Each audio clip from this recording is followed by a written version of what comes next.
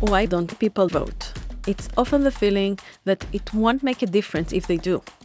Not understanding what the elections are about and feeling disconnected from the candidates. This podcast will help you get connected to the candidates and learn about what these elections are about. My guest today is John Buffery, who is running for mayor. He was passionate about safety all his life, and he is developing risk protocol for a living. Buffery is passionate about supporting the tourism industry in Nelson. Let's get to know him. Hi, John. So you're a risk expert, and it's the most relevant thing right now with the climate challenges we are facing.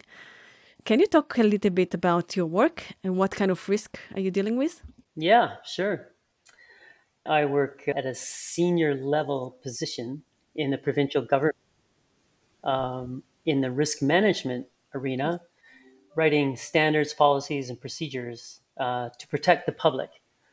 And prior to that, I was 18 years, I owned a successful corporation consulting in mountain safety management for feature films all throughout the world, and even still contract that to these days once in a while. I was a mountain safety risk manager for Sonic the Hedgehog number 2 that came to Caslo last year. Uh-huh. Yeah, Nice. that's what I do. So safety all your life. What drives you to safetiness? Yeah, yeah. I grew up with 8 kids in my family, and it seemed that I just kept corralling all of them to in a household. I kind of joke about that, but Were you the being oldest? I was the third eldest, The third. but yeah, it was just the age that worked out. But what it really came to is just the passion of trying to be in the mountains as much as I could, just wanting to be safe all the time. So I just had this knowledge, something in me that just wanted to learn more about the environment that I was always working in, snow. And so I educated myself as best I could as my career evolved into being in the mountains for over 40 years, as that is my career. And it evolved into a real blessing of fortune with following that passion of doing risk management. It's Yeah. interesting because many people go to the mountains because they want to feel the risk. They want to have this adrenaline rush. hmm Yeah, I don't really think, I don't, people talk to me as being a thrill seeker. And certainly in my career, paragliding and rock climbing and mountaineering and snowboarding, for sure, all of these things can be at a high risk. When I think of risk, from educating myself in it through an international organization, risk is actually a band. There's low risk and high risk. And so it's operating in that zone. So it's not really a risk. Things aren't just risky. Everything has a risk, whether it's low or high. And you just have to know where you are on that scale. And to know where you are in that scale, you just have to learn about all the uncertainties in the object that you're trying to occur, and then educate yourself. And then the more education you know, the uncertainty drops and your confidence grows and you make right decisions. So you're talking about calculated risk from educated place. In politics, risks are different. It's like risking your name, your reputation, what you have accomplished, maybe risking saying something that is unpopular and losing votes. So how those political risks being different or the same from your day-to-day job, and how do you approach them? Yeah, that's a good question. Wow. It's really interesting you should say that. In all of my analysis and evaluation of doing anything in risk with what I do with the work with the Ministry of Transportation Infrastructure to the things I do in the mountain, even privately, you're absolutely right. You nailed it on the head. Anytime you do any of that, your reputation is paramount, and it's in every calculation. So it takes eons, your whole life, to develop a reputation. Which for me, I've been very fortunate in having a strong reputation, a positive reputation in the work that I've done. Certainly not luck, but it's about being prepared for it and how it pertains to putting yourself out there and finding the middle ground versus where you stand. Again, people who know me know how I stand and what my values are and my vision. And that's what I stand for. So as I come forward to try to portray that vision and those goals to our beautiful city, that's what I'm calling out to. And if I resonate with you, you resonate with me, then we will move forward together with a great plan and good communication, and we'll make our beautiful town growing in a positive direction with the shared values we have. So, what is your values that you want people to know and connect to? I think I really want to have our town overall just to be healthy and expressive. And I want everybody to be able to feel like they're communicating and contributing to how we see the town grow. When I look back at the town and the city of how it's evolved even prior to white men, when the Cynics and the Tataha and the Silks came to this area, it was a spiritual place for them. You can see it on the rock walls where they've got pictographs, etc. When our pioneers first came through here, how I mean, it could have been like other small towns where there were wooden buildings, but as it kind of became this center, this district center, with the miners bringing their ore in, and then trains coming here to transport it to smelters, it built into like stone walls and stone buildings, and the homes became beautiful Victorian homes, and it just developed this care, this culture, this quality that kept emerging and growing to where we had a performance theater in the 20s and a movie theater, and music was a thing, and like world class performances would come through here. The deciduous trees that are not provenance to this area but grow here because of our geography and our climate. I mean, all of these visions that everybody has seen from the past have grown into this fantastic culture. And again, thanking all those pioneers, the Doukhobors and the Japanese, that the orchards that used to be here, all those groups that really kind of set the tone for who we are and where we want to keep going. And that's the So, value I want to carry forward.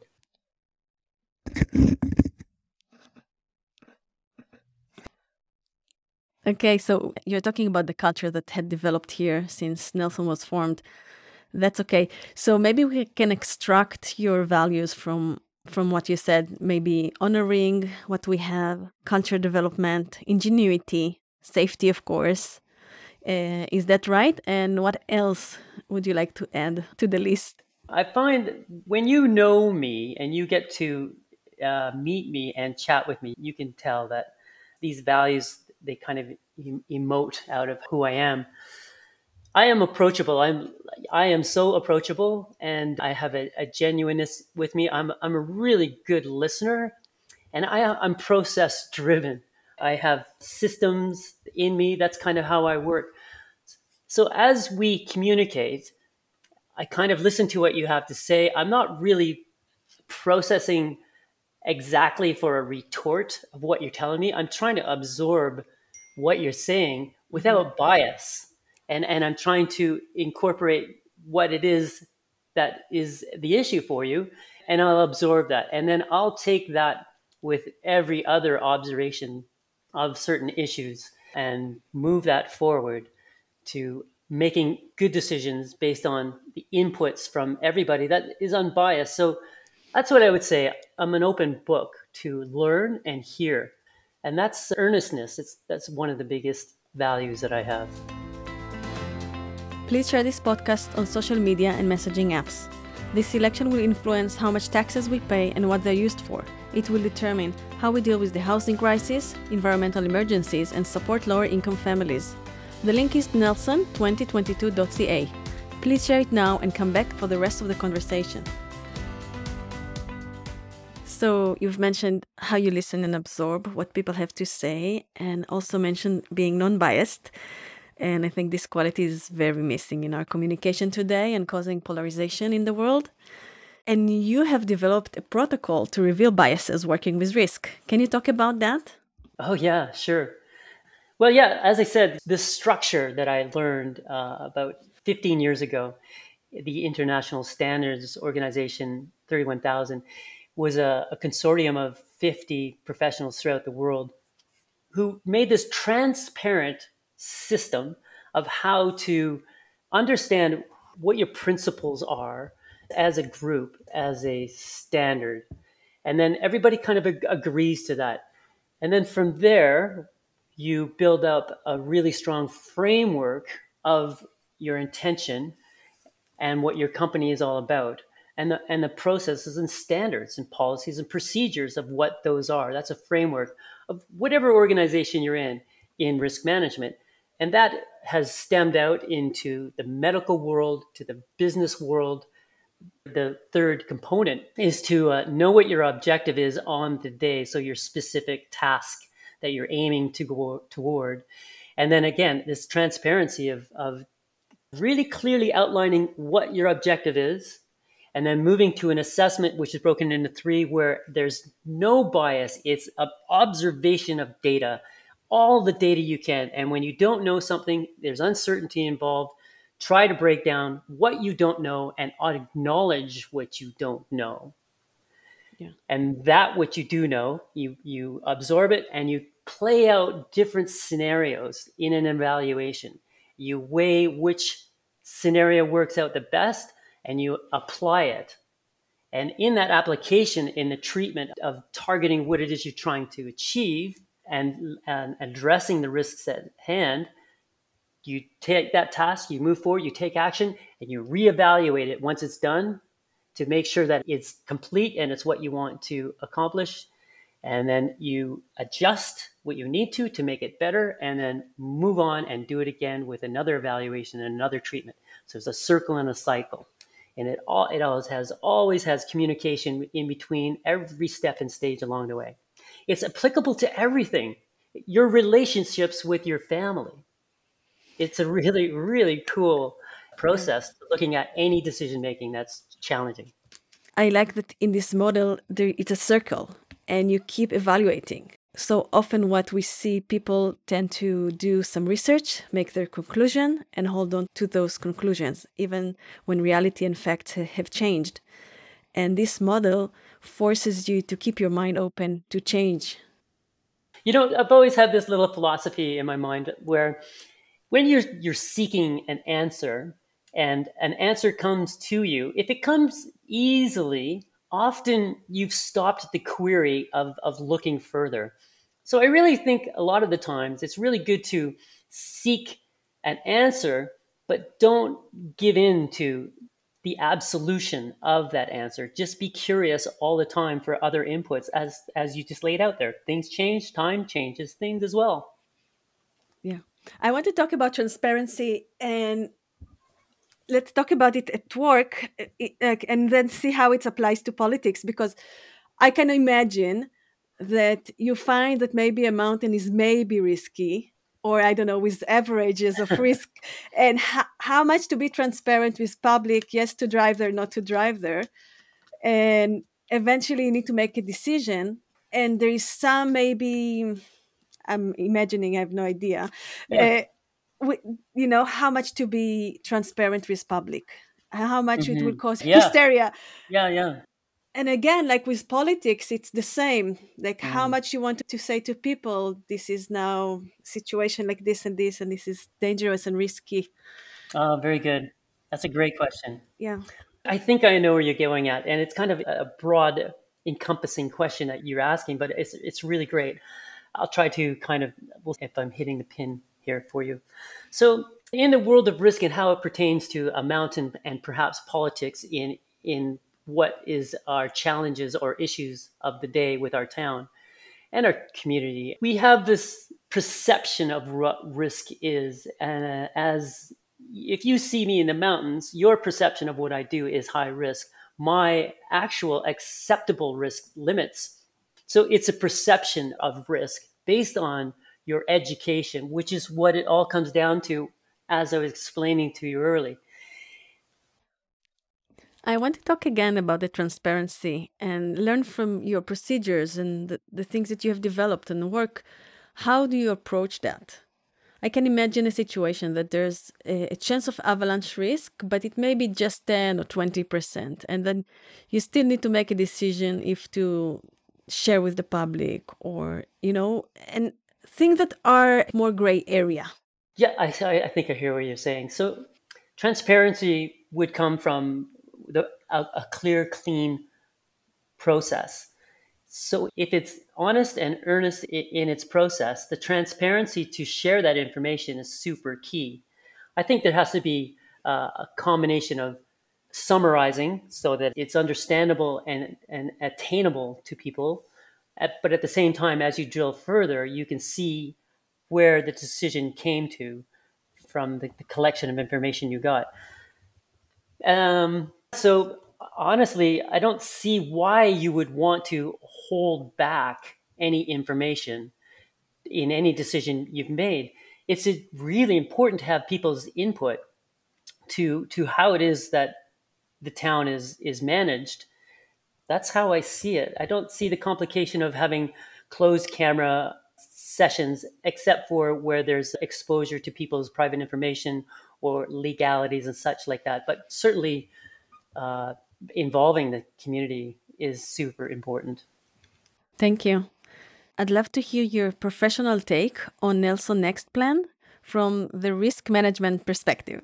I really think that the beauty of it seems to be ahead of its time in any other community with the details of what it is. But the beauty of it is as we just discussed there before, the process of it circles back to reassess what objectives we're trying to gain and then adapting to those changes, which is so reflective of the target of what we're doing, talking about climate change.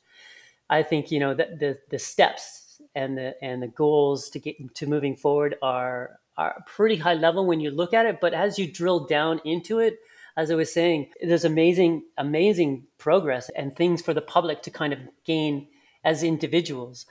I was just talking to one of the CEO, the executive director, who was suggesting that there's now a program for upgrading some of the appliances in some of the houses in townhouses and trailers, where it used to be just talking about reducing carbon emissions through the towns, like a house, through the embodied carbon or the operational carbon emissions in homes. But there's kind of now this new acceptance and money going out to collect this information for townhouses and trailers, and there's a process to help these people buy new appliances that are um, are better for the environment. They're more effective and they don't burn as much fuel. And what I really like about it is it's expansive and it's taking these tangents that weren't initially part of the whole program, but it's certainly working out now for them. Yeah, I really like it. I think the group that are in it, they're passionate, and I'm really hats off to the council and chamber for making this happen and moving forward with it. Okay. I can assume that if you're running for mayor, you want to see the city is being run differently. What would you do different?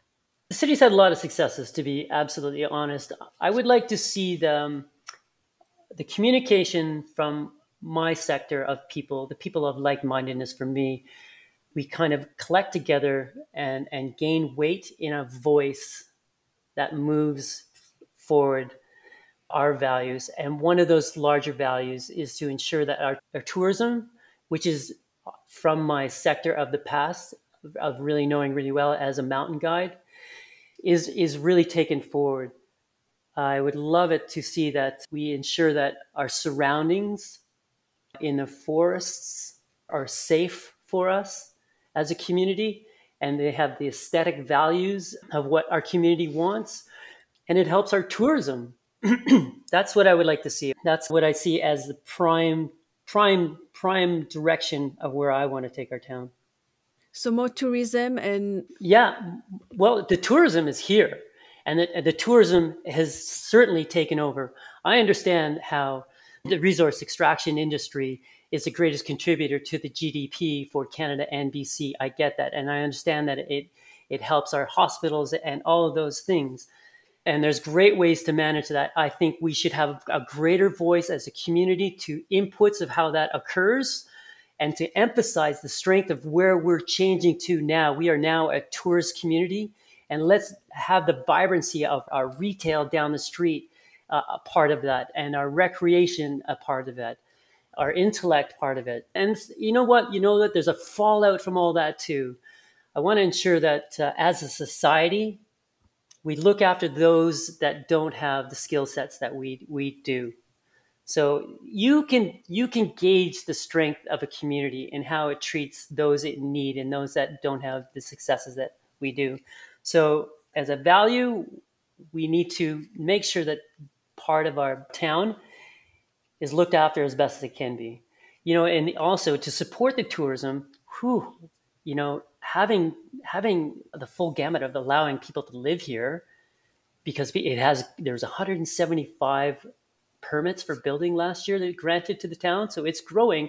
How do we make sure that we have support for those that can live and work here, that work in the tourist industry, which is generally a little bit lower paid?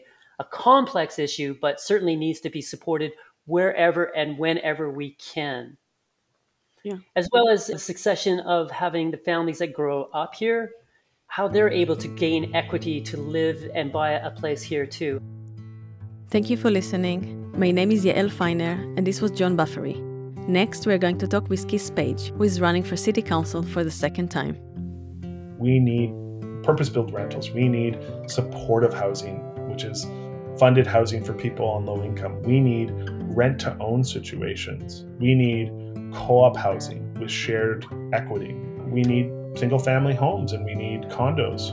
And I know people generally will cringe at the word condos, but both regionally and in the city of Nelson, we need to identify specific gaps, and we see the impacts on our streets, and we need to build that kind of housing. Please subscribe to this podcast and listen to the other candidates. See you next time.